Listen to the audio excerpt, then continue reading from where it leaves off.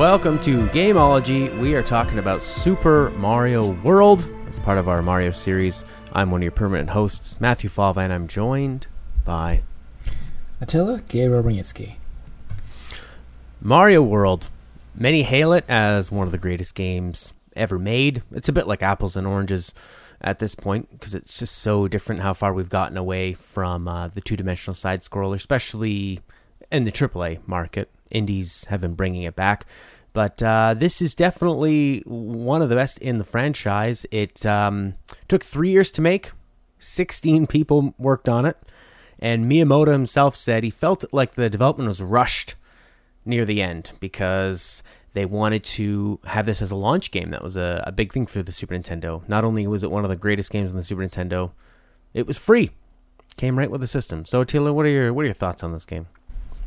Well, this is one of the first games I got as a Super Mario Advanced on a GBA cartridge, and I have very fond memories of this game just because it included certain features that made the game possible to complete for, I don't know, let's say 10-year-old me, however old I was when I was playing it on the GBA. Just because by comparison, I haven't beaten Mario 1, Mario 2, Mario 3. I've made a point of trying to complete all the later Mario titles, and when I say complete, I mean actually getting all the star coins and all the stars, all that sort of thing, really trying to get through as much of the game as there is. But some of those early games still defeat me because I guess I'm not the platforming master they expect me to be. Specifically... Yeah. I was just going to say, this is it starts off light, but it gets very, very challenging, especially around Lemmy's castle. I had just gotten to this morning, and it's really, really difficult. And then they have lots of timing and a lot of pretty intricate moments. I think one of the things that makes this game a little bit more difficult than they probably would have liked is that it has a 4:3 aspect ratio. And because the sprites are very large, sometimes you end up taking a bit of a leap of faith. And Nintendo and Miyamoto are usually good about telegraphing and making sure that if you do have to make a leap of faith, it's generally going to be very safe, and they'll show coins mean run for it. And they try to reward a fast running jump as much as possible.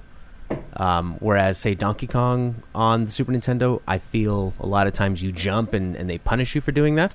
But that's one of the things I would hold against this game, is that small aspect ratio and the big sprites mean you're sometimes coming up in things you can't really prepare for. Yeah, the levels were huge, sprawling, as compared to Mario Brothers 3, which after last week's episode, last recording sessions episode where we discussed Mario Brothers 3, full disclosure, that's when I started playing the game. And I was surprised, oh wow, some of these levels are really short. And that's because in Super Mario World, they have the little checkpoint things halfway through the level, little gates that you pass through. So they could make the levels much bigger because you had halfway points, or sometimes 1/3 of the way through points.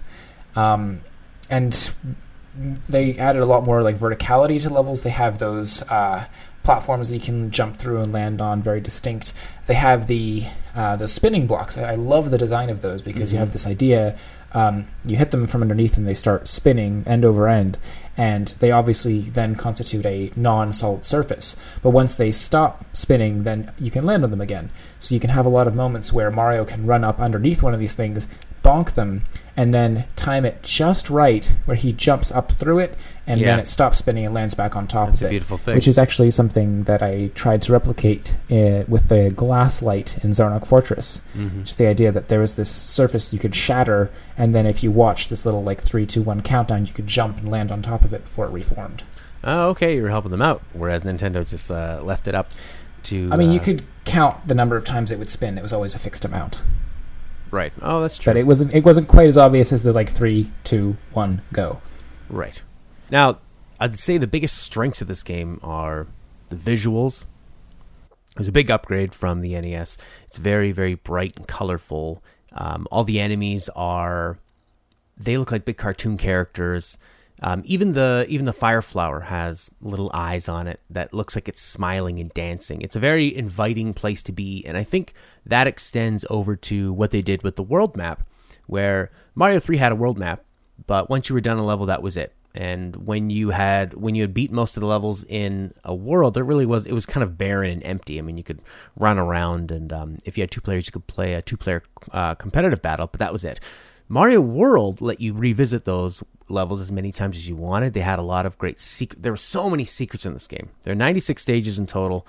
So I think maybe like 24 secret exits, or maybe even more. Sometimes the levels had multiple ones, and they weren't apparent unless you really looked for them, and you would find these keys, and that allowed you to warp around the world, but it gave you access to much more difficult levels, and it just made the game incredibly replayable, and it just made you feel like you could just hang out in this world and keep looking, because you were never really sure if you'd found all the secrets. Yeah, I mean, you've touched upon so many things there. So let's dig into some of those, right? So first of all, the ability to replay levels. I mean, what a novel idea! The idea that you don't have to like start a new game to be able to play a level over again. I mean, that's something that I'm really surprised that they didn't change when they remade Mario 3 for the Game Boy Advance. Just the idea of like, yeah, why can't I play a level again? What's stopping me? Yeah, I bought the game. I own it. Let me play it. Just the idea that you can play it at your leisure instead of having to start a brand new file. Giving levels multiple exits. So obviously that was the reason they had to make it so you could replay levels whenever, is because levels actually diverged and went to different places, and you could find the Soda Lake zone. This might have been one of my favorite memories about this game, is that when I got Mario for the Game Boy Advance, so did a bunch of my friends. And we were all playing it roughly in tandem with one another, some of us getting ahead of others. I had one friend who was always further in the game than I was. I was kind of like middle of the pack in terms of where my progress was in the game. And all of us were looking for the secret to Soda Lake. Like we knew that there's some secret here. Like there's some way to get off of, I think, Butter Bridge down into Soda Lake. But it was just, it made for a really fun like social experience as part of the game, like discussing the secrets. You know, do yourself a favor and don't look these things up online whenever you can. That's the great thing about getting games when they're brand new, is that a lot of people are talking about them and there's a discussion going on. So like among friends, whenever possible, talk about like things that you discovered. Don't just look up the secrets, the secret exits on the internet. Try to see if you can work out like, oh, I found the secret in World 3 and you found the secret in World 5. Like I think the Forest of Illusion world was a level or a world where every single level you had to find the secret exit in order to progress. Otherwise, it would just lead back on itself. So that was crazy. Yeah. And they did a good job of telegraphing that with the first Ghost House. And the first Ghost House is because all the ghost houses have these, you need to find the secret exit to complete it properly. And I love when you do complete the secret in a ghost house, you go out the back entrance. It always reminds me of like the back of a restaurant or something. It just has that sign exit, and it's kind of nice out in the back. But in that first ghost house, there's only the one area you can access right away. You can go through a door and you can grab a P block, and then once you light up that P block, the coins are a nice little arrow that tells you to look over here, and it's the first time you really have to think out of the box and try multiple times and multiple strategies before you figure out the secret of it. And they just do such a great job of forcing you to learn and showing you that there is more to see. Even if you look at the very opening sequence when Mario starts, off to your left, there's two paths you can choose, which is great. And off to the left, there's a ladder that just disappears off into nowhere. So they're sort of begging you to explore and look around. Yeah, it was really neat. Like just the whole concept of like you have to play through a level sometimes more than once to find the secret. That some of those secrets are like actually leading to special content. Like the secrets in Mario 3, while they are numerous, were mostly just like, oh, here's a hidden cache of coins, here's a hidden one-up. Much more in the same vein as the sort of original Mario Brothers. And I mean, some of those secrets were groundbreaking, like the finding the warp whistles, super cool. I don't mean to disparage those secrets. I just think that the concept of having secret exits to a level, the possibility of like this branching path, and that's what the overworld really helped to realize, is the the idea that the paths weren't laid out on the world, that like chunks of the world disappeared and then paths filled in, and you could see like, oh, there wasn't a way here before, but now this is kind of formed up here, and there's little bits of the landscape that become a playable environment, and it's all part of like the discovery of the game. It's not sometimes the secret exits were super unintuitive. Like you wouldn't expect that, oh wow, they managed to sneak a level into this tiny corner, or like sometimes Mario walks into the water and there's a level in the water. So just these tiny little moments where you're not expecting there to be a secret level there. So finding it was all the more interesting and rewarding. Yeah, it seemed to, like you said, where Mario 3, the secrets were just these rewards that were very short-term. They were fun and usually helpful, helping you get lives. But Mario World, I mean, just in the name, it was about the world that he was inhabiting, and in the level design and sort of the world design, having all those secrets work towards that to make it the more you uncover, the easier it is to make your way around the world, and having that map feel like a board game that you're sort of inhabiting, and having these sort of physical spaces you can go and uncover was probably the best part about it. And if I had to take one Mario game to a desert island, as much as I really love Mario 3, Mario World just has so much more really going on for it. It feels like a Mario game you could play forever, and that they really wanted you to play forever. Yeah, I mean, even like one of the most interesting secrets was in like the last world of the game, when you're coming up on Bowser's Castle, you can find a secret which leads to a hidden fort, which leads to a back door to Bowser's Castle. Yeah. And it lets you skip a significant chunk. Like some of the hardest part of Bowser's Castle, you can skip right past and get to the boss battle. And they give you a clue by when you approach Bowser's Castle, they call it the front door. Yeah, yeah. So just stuff like that was really cool, and it really gave the game like a greater sense of exploration. Like for a level-based Mario game, I don't think any subsequent like New Super Mario Brothers title has come quite as close in terms of just the crazy number of secrets that it has. Like there's still cool secret exits and stuff to find in the new Mario games, but I almost feel like, and I've said this before, as time goes on, the amount of content that developers are willing to hide from players is becoming less and less. Right. So it's much more obvious to find some of these, or to just know which levels have secret paths that clue you into looking for them, because they don't want these levels to be hidden forever. Like, how on earth are you going to get all the star coins if you don't know that there's a secret branch in this level? And I mean, Super Mario World definitely gave you those hints. Like the level dots would be red if there was still something you hadn't discovered about them, or if there was like a branching path. Otherwise, they would turn yellow upon completion. Yeah, Super Mario 3D World had a nice compromise where you knew how many green stars there were in a level, and that was your hint. They didn't even give you sort of the text clue that Super Mario 64 would give you, or Galaxy, or Sunshine, where they would say, get on top of the toad and make them fart, something like that.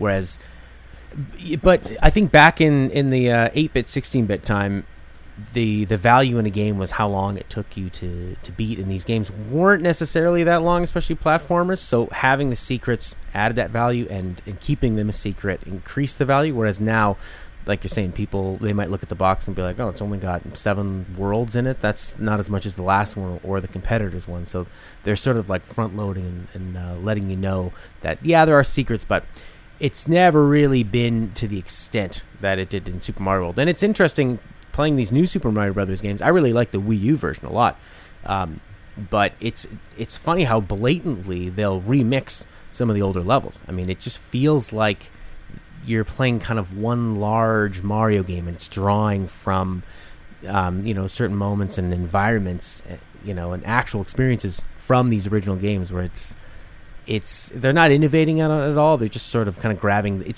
You kind of feel like you're playing a bit of a greatest hits.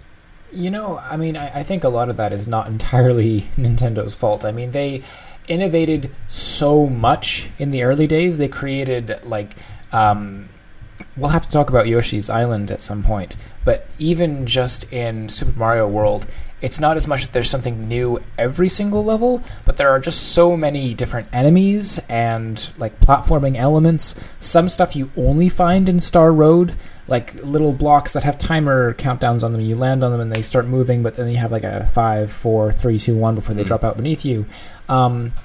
There's all these different platforming elements that really to completely reinvent the wheel and to like omit some of those just because we've done those before, like, well, no, because they're an integral part of creating interesting and dynamic platforming levels. So as time goes on, some stuff is going to stick, like the idea of the question mark block that never got old, so that's going to be in there forever. Yoshi, he's going to show up in as many games as it makes sense for him to be in. And hey, let's talk about him now because this was his debut, right? This is the first time where Mario could actually get a friendly mount character. Miyamoto had said that he wanted to give him a dinosaur buddy ever since Super Mario Bros. 1, but he wasn't able to do it until they had the Super Nintendo hardware. And Yoshi is a great success in this game. He gives you another hit, and he lets you keep whatever suit you had, and you can hop on back to him, so he's a recoverable hit. He gives you an extra boost of a jump if you want to leap off him, especially if you want to send him to his death and save yourself. He can eat enemies that, like the cactus enemies that make their return from Mario 2, are very difficult for Mario to handle on his own, but Yoshi, it's no problem. I mean, what they do with just the palette swapping is pretty smart, where the different colored Yoshis have different abilities, or if you have a different colored shell, then any Yoshi can have that ability. And they have a beautiful musical cue where they add a little bit of a bongo track to anytime you have Yoshi. Now, just playing that today, I was shocked by when you lost Yoshi, how much audio you lost, even coming out of a tiny little Wii U tablet speaker where it felt really empty without Yoshi. And bringing him to the next level where maybe he would not be available in that level normally was, that felt pretty rewarding and satisfying. So I can't really think of anything wrong with his design in this game other than the fact that when you have Yoshi, and especially the cape, Mario is very, very powerful. Almost too powerful. Yeah. I mean, specifically, that was one of the secrets in this game, is that there's this tiny hidden level you can discover just a little, like halfway into World 2, or 3/4 of the way into the second map once you clear the first screen. There's this tiny secret you can discover where you can get a bunch of power-ups, so give yourself a cape, and then give yourself a Yoshi. And which Yoshi it is depends on which Yoshi you have unlocked from Star Road.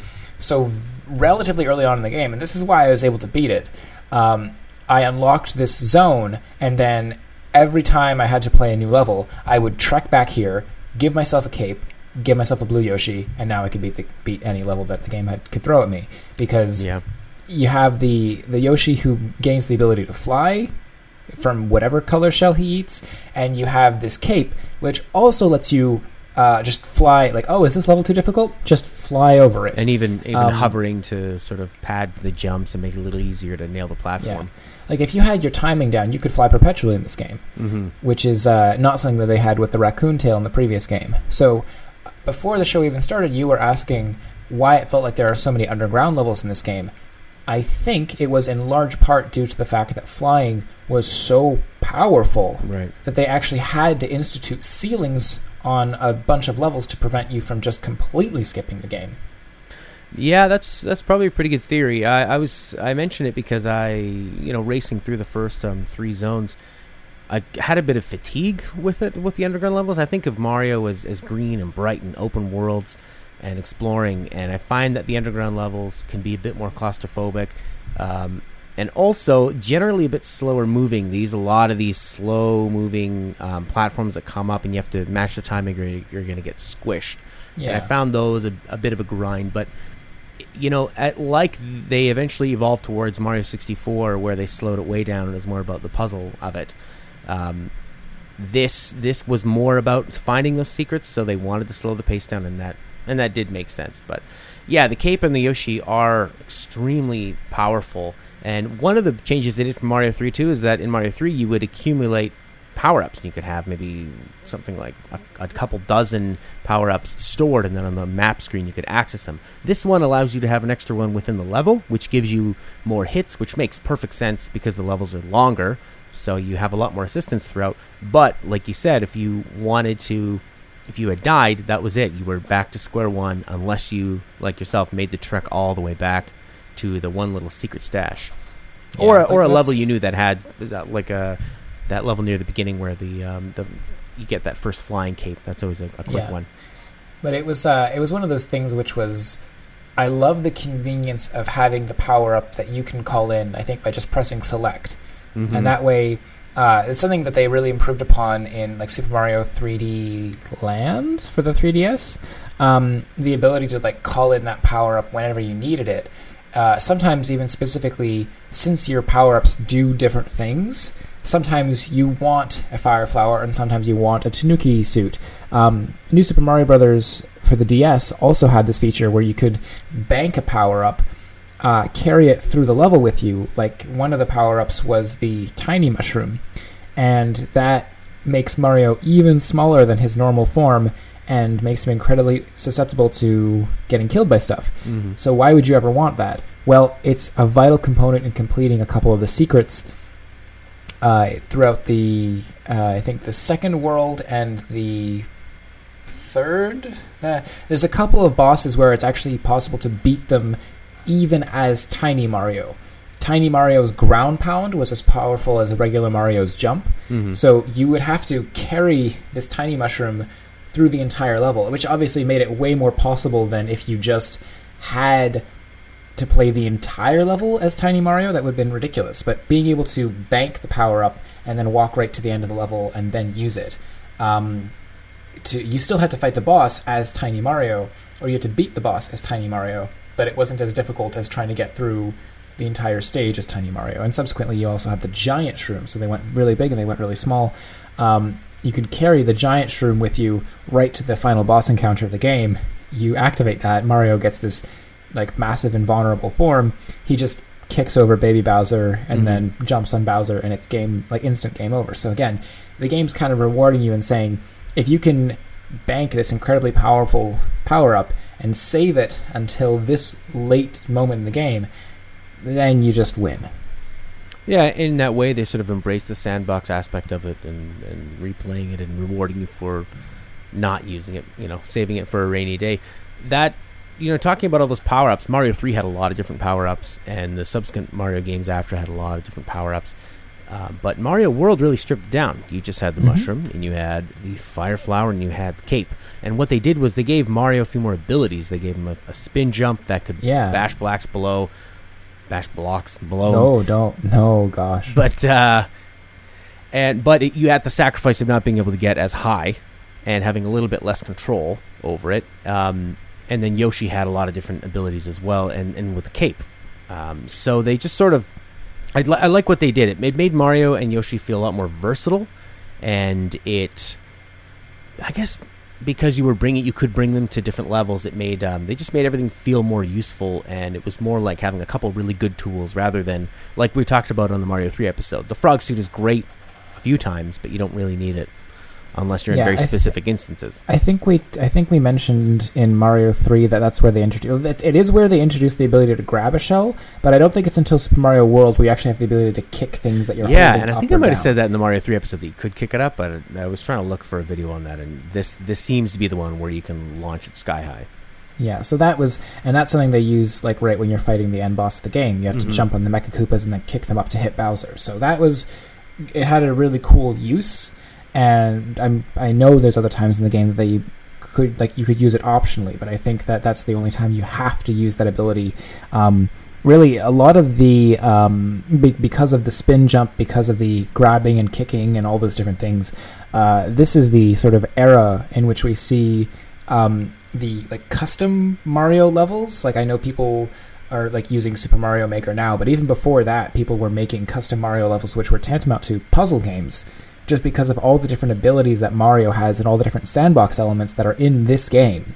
Mm-hmm. This is when people were starting to make like the Mario moves automatically and a song plays just based on the sound effects that are triggering, or you have to do some very specific combination of like grab this, throw it up here, this brings a block down, this thing starts spinning, you have to have the power up move down as the thing is spinning, like have a mushroom drop down through a spinning block at just the right time, like all these super intricate things that were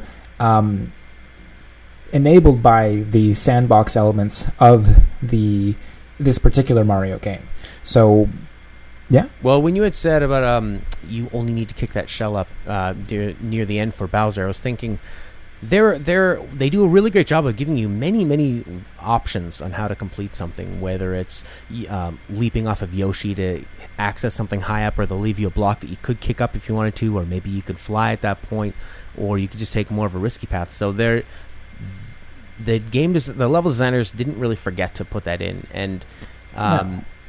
Another thing I noticed just from playing it today is that how often when you're running through the level, they make really good use of the ramps and the different elevations, going up and down and up and down. And a lot of it is just really pleasing to run through. It's just there's a lot of great feedback, and a lot of times it feels like you're on a little Mario ride. Yeah. It's definitely one of those things where we started the episode by talking about this, but just like how open the levels were.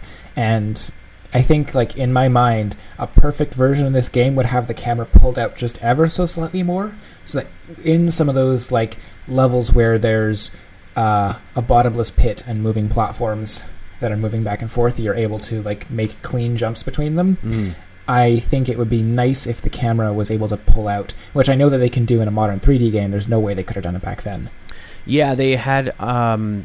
you can stop in place, and you can sort of move the camera over slowly with the shoulder buttons, but that is definitely the biggest weakness in this game that I can see. It's just because the platforming and jumping is so important, having a little bit more information on it. But I mean, they probably experimented with a bunch of different scaling levels, and this one, you want to be zoomed in enough that you get a bit of detail, and it fits that sort of cozy, fun vibe to look at them and be involved with it, that they probably didn't want to zoom out anymore. Or maybe they hit some sort of sweet spot of what looks good and what sort of the hardware can handle, because you zoom out, you have to animate more sprites on the screen.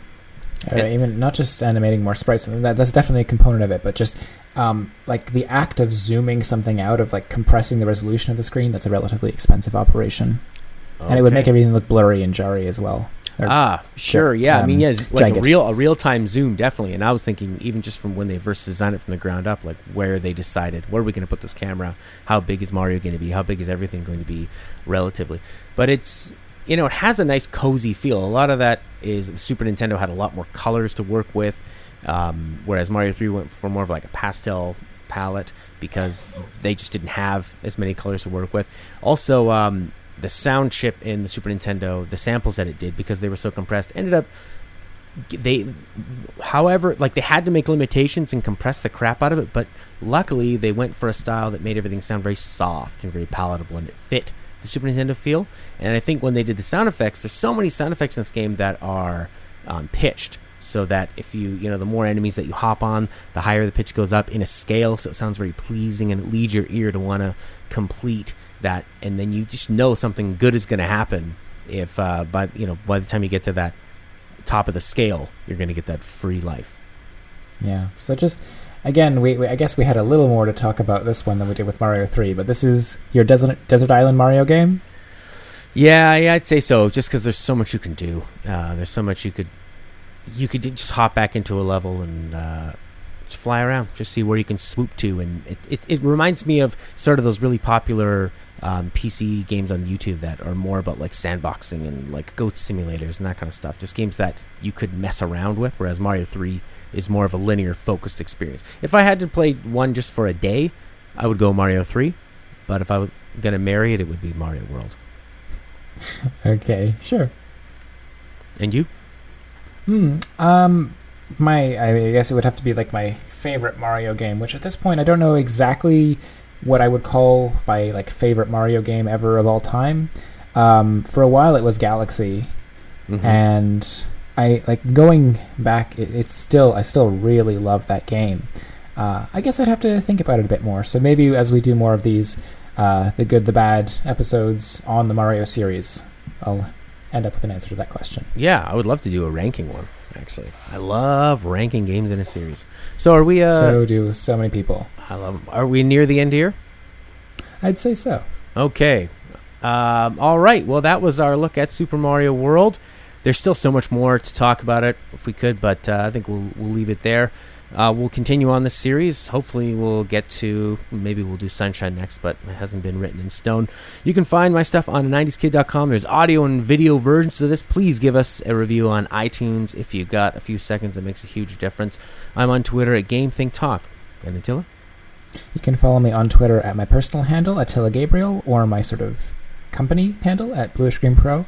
You can also visit my website, bluishgreenproductions.com, where you can submit user feedback, questions, or comments about the show.